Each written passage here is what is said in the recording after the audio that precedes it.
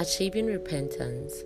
Now, if anyone in the church does not obey what we say in this letter, take special note of that person and do not associate with him, so that he will be ashamed and repent.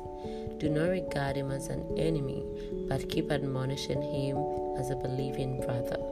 2 Thessalonians chapter 3, verse 14 to 15, Amplified. The purpose of withdrawing from the brethren who refuse to obey the command and the word of God is repentance. By withdrawing from them, they are expected to be ashamed of their actions and repent. The subsequent verse puts emphasis on this purpose or intent. Withdrawing from the brethren is not a signification of hatred or enmity. We are not supposed to regard them as enemies because they are still our brethren. They are still children of God, but have only become like the prodigal son. Nonetheless, just like the prodigal son, there is hope of them returning to our Father. This hope is why we are instructed to keep admonishing these brethren. The MSG version puts it, but don't treat him as an enemy. Sit him down and talk about the problem as someone who cares. We should sit them down and talk about the problem as people who care, not as people who are cleaner or better. Everyone at a point in time stumbles in life.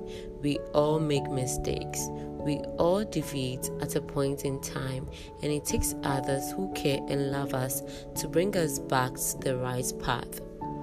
It is therefore pathetic to see fellow believers judging, criticizing, and mocking others. That is not what we have been instructed to do. We are to talk to them out of love and concern. We are to keep admonishing them until they repent.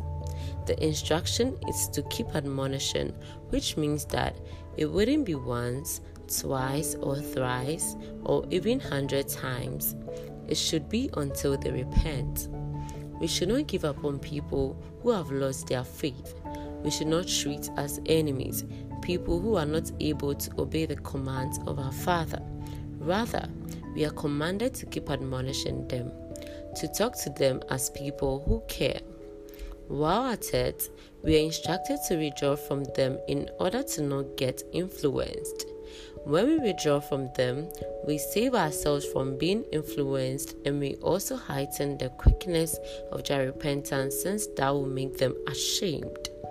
Early now, let me be human editorial.